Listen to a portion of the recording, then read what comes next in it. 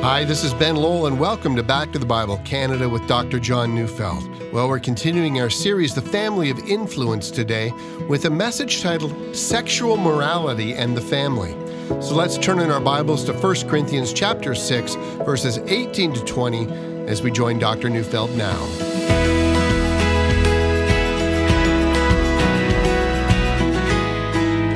When it comes to sex and thinking about sex, no figure has had a greater impact on modern Western thinking than Sigmund Freud. Freud taught that sexual repression was the greatest psychological problem of the human race. Freud's overt hatred of Christian sexual morality was often the brunt of his relentless attacks.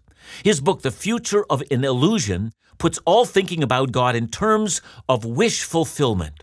Freud's description of things like guilt complex and the subconscious, the id, the ego, and the superego, and suppression of natural longings, well, this has long become a part of Western thinking and become a part of everyday language. Everything from the belief in a Freudian slip to the belief in a subconscious mind has become a part of our thinking.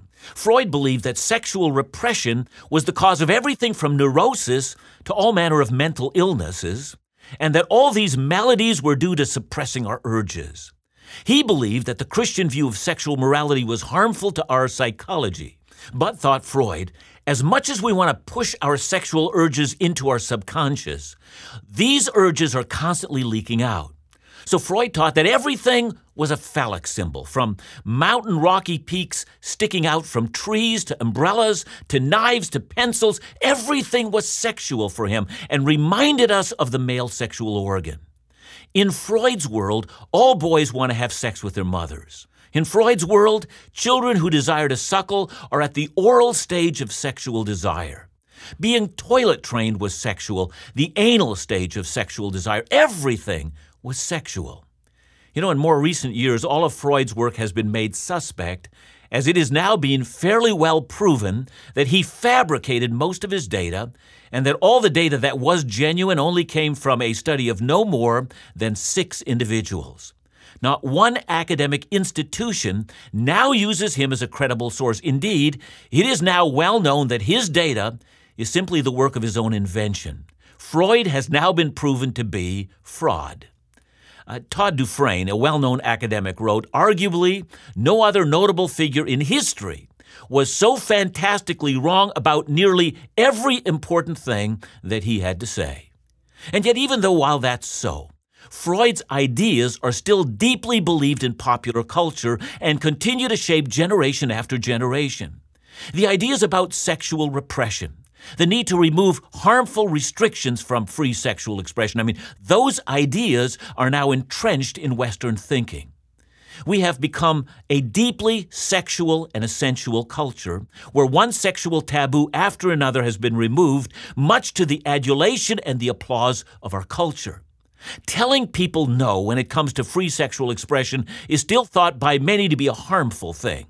Sexual freedom rather than sexual boundaries are the order of the day. And more so, Freudian ideas have deeply found their way into the thinking of Western Christians. That it is harmful to repress deeply held sexual desires is now almost a doctrine, even among some so-called Christians. Many people now believe that if a person has same-sex attraction, as an example, that it's asking too much if we ask them to deny that expression of their desires or even to learn how to redirect those desires. The same is true about the desire for premarital sex or extramarital sex or feelings toward multiple partners, as if sexual experience with many makes us more capable of loving and more in touch with who we are. And we've reaped a whirlwind in the process. Here's but one example. When I was a lad, we were warned about 2 STDs, 2 sexually transmitted diseases, gonorrhea and syphilis. Today in the United States, there are more than 20 STDs, and they currently affect more than 13 million people. And so besides the 2 diseases mentioned, well, there's chlamydia, genital herpes, genital warts, HIV, hepatitis A, B, C, and D, human T-cell lymphotropic virus. The list is extensive. But disease is not the only whirlwind we've reaped. Consider how complicated rape cases have become. Consider the amount of child sexual abuse cases and the destroyed lives of children. Consider the divorce rates related to what we now kindly call cheating. Consider the explosion of pornography. But as they say, it's simply not possible to put the genie back in the bottle. Now, that's not to say that these kinds of things didn't happen before Freud. It would be silly to deny that all these things have been in existence before. But what Freud gave the Western world is a powerful justification for this behavior. You see, what Freud gave us was the power to trumpet the breaking of sexual restrictions as if it were a kind of virtue. And so for this week, I have argued that the way forward for Christians is that we as believers need to recapture an authentically Christian community. And that means we need to reestablish 4 important issues, all related to family life. The first is the importance of gender. The second is the value of marriage and of family. The third, which I'm going to speak about today, is to recapture the morality of sex. And finally, we need to recapture the relationship of roles to gender. Now, I believe that this will not only safeguard the life of the church, but it's also highly attractive to the wider culture. I mean, the loveliness, the health of the Christian lifestyle, marriage as the norm, singleness to the glory of God, children as the highest blessing that can be given to a husband and wife, that children trump career and social advancement. I mean, all of this needs to be retaught and reinforced and lived out among us in the church. And in this way, the Christian way of living is again given the central place that it deserves among us. Now, before I talk about the Christian sexual ethic, I need to say a word about how to interact with brokenness and sin, and the fact that so many young men and women are now found in anything less than an ideal situation. You know, at the very outset, we should say that whatever else we say about Christian morality, we are not moralists. We are about the gospel. We're about grace. We're about redemption. We're about restoration. The very nature of the gospel of Jesus begins with the statement that all have sinned and fallen short of the glory of God. We're not made right with God by getting everything right, but by coming to Him who sent His Son to pay the penalty for our sins so that He might reconcile us to Himself by His grace. If in hearing what God wants of you in terms of sexual wholeness that you feel tempted to despair, please don't despair. If we confess our sins, He is faithful and just and will forgive us our sins and cleanse us from all unrighteousness. And furthermore, the Christian community must be a community that expresses the grace that is found in the gospel. But if we do not express the Christian ethic, well, then we condemn one generation after the next to live in spiritual darkness. And so as this is a 1-week series on the value of family, I think it necessary to talk about the ethics of sex.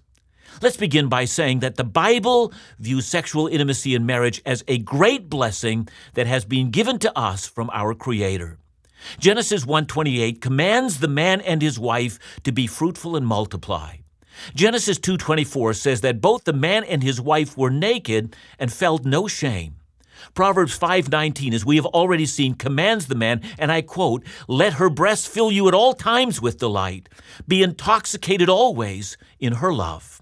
Or 1 Corinthians 7, verse 3-5 says, "The husband should give to his wife her conjugal rights, and likewise the wife to her husband. For the wife does not have authority over her own body, but her husband does.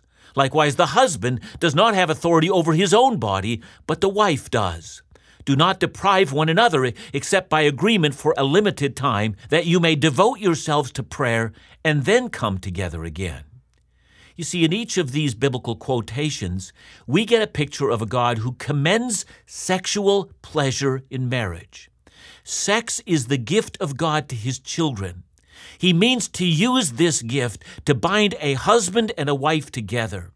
And He means to use this gift as the means that He has chosen to bring the next generation of His children into the world. But having said this, it must also be seen that with this gift has come a terrible weapon. Evil men have always known that rape violates. Adultery has destroyed not only many a marriage, but it has snatched a life of harmony and happiness from a young child's life. I've said it before, but I'd like to repeat myself on this issue. Sex is very much like the gift of fire. Put fire into a fireplace, and it will warm the house, and it will provide it with light in a dark, cold winter night. But place that fire on the living room floor, outside of the boundaries of the brick fireplace, and it will burn down the house and sometimes bring financial ruin and sometimes even cause death. And that's exactly what we have with the gift of sex.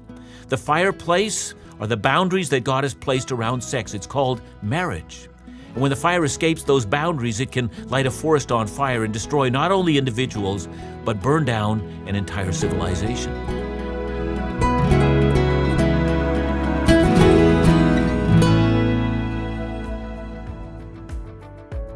Gratitude, the quality of being thankful and readiness to show appreciation. Well, as part of the team at Back to the Bible Canada, we want to express our ready gratitude for your kindness. Your generosity during our June-July match campaigns exceeded expectations. He is a great God. Your partnership not only helped meet the fiscal year-end goal, but reinforced the presence of those across our nation who embrace a passion for Bible teaching. To express our appreciation, we want to send all of our listeners a free copy of the book, Family Worship. It's a wonderful tool that helps incorporate worship into the family home. So thanks, and stay with us as together we strive to champion the truth of God's Word. Call and ask for your free copy of Family Worship, or offer a gift this month to support the ongoing ministries of Back to the Bible Canada at 1-800-663-2425 or visit backtothebible.ca.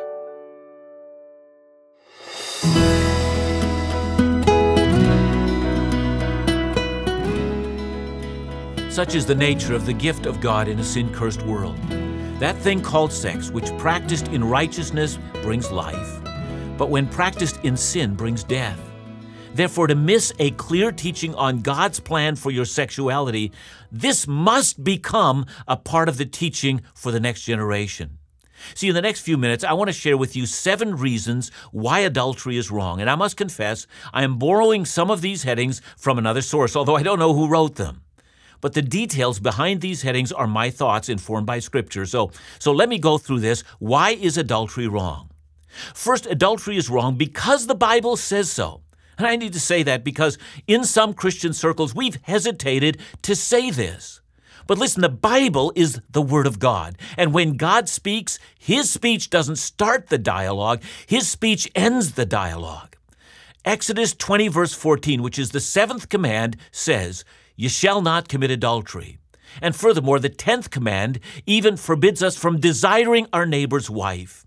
Not only are we forbidden from having her, we are forbidden from desiring her. Second, adultery is wrong because for us, as New Testament believers, marriage is compared to the relationship of Christ to His church. In Ephesians 5:31 and 32, it says, "Therefore a man shall leave his father and his mother, and hold fast to his wife, and the two shall become one flesh." This mystery is profound, and I am saying that it refers to Christ and His church.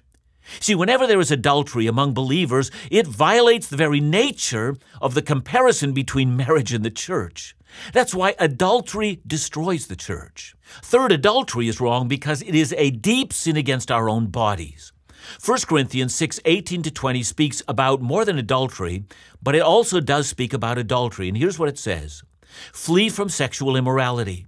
Every other sin a person commits is outside the body, but the sexually immoral person sins against his own body. Or do you not know that your body is a temple of the Holy Spirit within you, whom you have from God? You are not your own, for you are bought with a price, so glorify God in your body."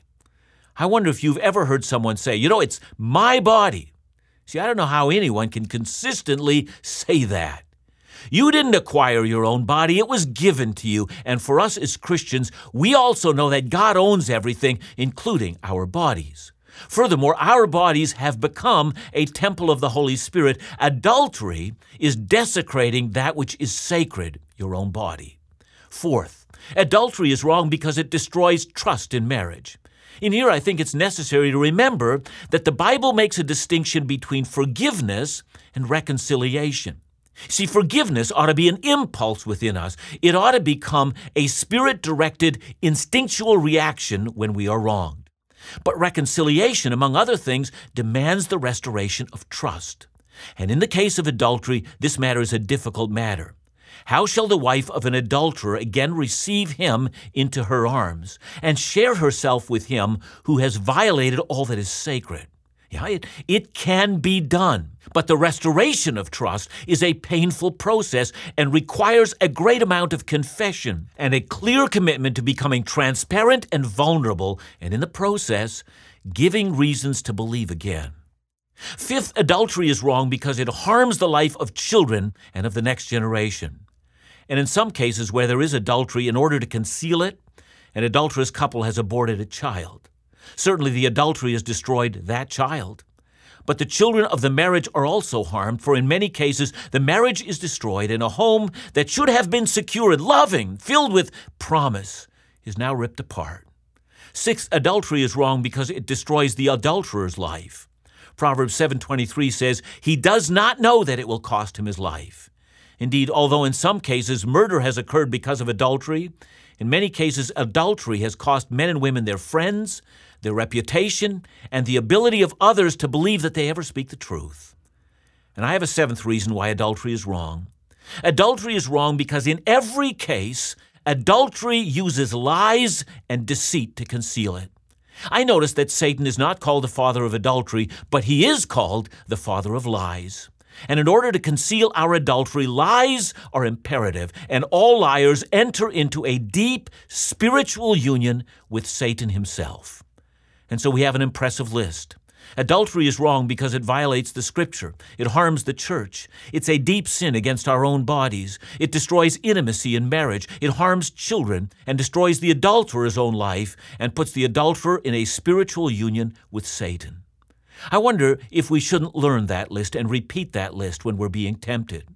Randy Alcorn, in his book on sexual purity, gives his own long list on all the things that would happen to him personally should he commit adultery.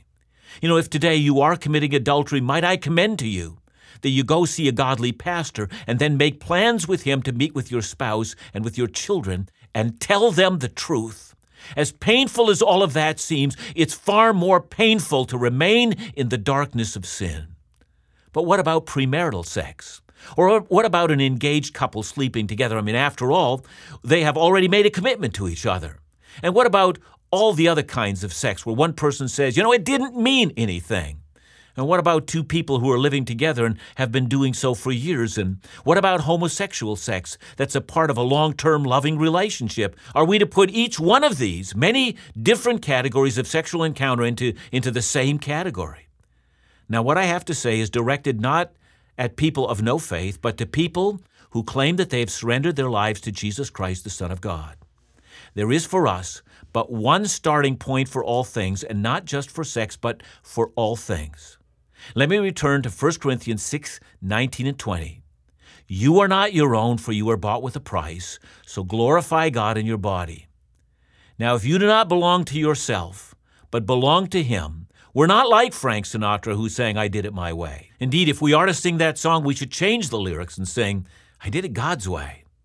We begin with saying, my God has created my body. My body is created either male or female. I was assigned a gender by God. I did not assign that gender to myself. The reason God assigned me my gender is that I should leave my father and mother and cling to my wife or my husband, and the two of us should become one flesh. In this way, God would ensure a holy and godly offspring. Furthermore, the becoming of one flesh is accomplished not by personal commitments. It's done as a covenant before God. This, as we have seen, is illustrated in the marriage ceremony. This and only this is God's plan for our sexuality. And this stops being a problem when we're yielded to God and His will for our lives. We as Christians have been taught by Jesus to pray, not my will, but thine be done. This is His plan. Now, having said that, let's see what Jesus says about sex when it is not married sex and when it's not adultery. And before I read Matthew 15:19, let me describe a word that Jesus uses frequently. The Greek word is the word porneia. Now, in our world, the contemporary word is pornography. It's derived from that word, but in the Greek language, porneia didn't mean pornography. So just to be clear, pornography would be a subtitle under porneia. You see, most often when translators translate the word porneia, they translate it as sexual uncleanness or as sexual immorality, and that seems to cover a lot of territory. So we can translate porneia as all sexual activity outside of marriage. It covers everything from adultery to two teens having sex in the back of a car, to a couple in a live-in relationship, to homosexual sex, to sex with a prostitute, to a short affair with the office secretary. According to biblical ways of thinking, there are only two categories: that which is sanctioned by God and that which, by very nature, is unclean. Now, with that as a background, let me read Matthew chapter 15, verses 18 to 20. This is Jesus speaking. What comes out of the mouth proceeds from the heart, and this defiles a person. For out of the heart comes evil thoughts, murder, adultery, sexual immorality, that's porneia, theft, false witness, slander. These are what defile a person. Now, I know some of us are shocked that Jesus would talk this way. From Jesus' perspective, two 16-year-olds having sex in the back of a car, which, by the way, is called sexual immorality, from Jesus, that's in the same category as adultery, theft, false witness, and slander. All of these defile a person. They render a person unclean. So let me get back to the issue of repentance and of the grace of God in finding reconciliation. And here's my point. Until we recognize that sin is sin, we won't repent of it, and we won't seek the grace of God. And until we repent of our sin, we won't find the grace of God. I would have us not be perfect, but find the grace of God, repent of that which is sexually unclean, and turn to the Lord with all of our hearts.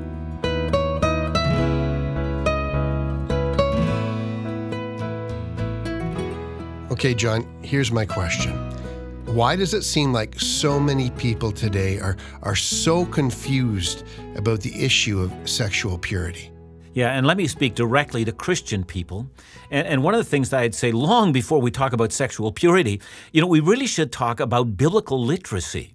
I mean, the reality is that there is an appalling biblical illiteracy today, and so many people are confused because they're actually not reading the Bible. And so they hear so-called evangelicals who now are changing their view of all manner of sexual issues, and they're themselves confused. They're saying, well, if these guys don't know, well, then how can anybody say that they know?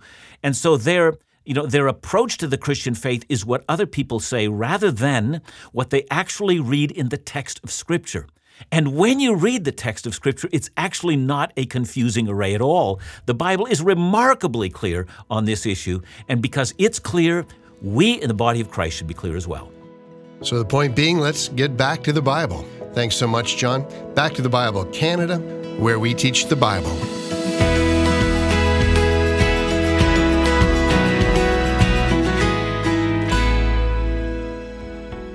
You may or may not have noticed, we're mentioning Back to the Bible Canada's Israel experience in May 2018 less and less frequently. Well, here's the reason. We're already 70% full. That's right. So if you'd like to join Back to the Bible Canada's Bible teacher, Dr. John Neufeld, Laugh Again's own Phil Callaway, and special musical guest and gospel award-winning artist Andrew Marcus for this spectacular journey, do so now and avoid disappointment. In Israel, we'll be visiting so many extraordinary sites, such as King David's City, the Western Wall, the Garden Tomb, the Jordan River, and we'll even sail the Sea of Galilee and enjoy Bible teaching and worship. The list of locations goes on. And afterward, you'll never read the Bible with the same eyes again. So join us and call today to avoid disappointment at 1-800-663-2425 or visit backtothebible.ca.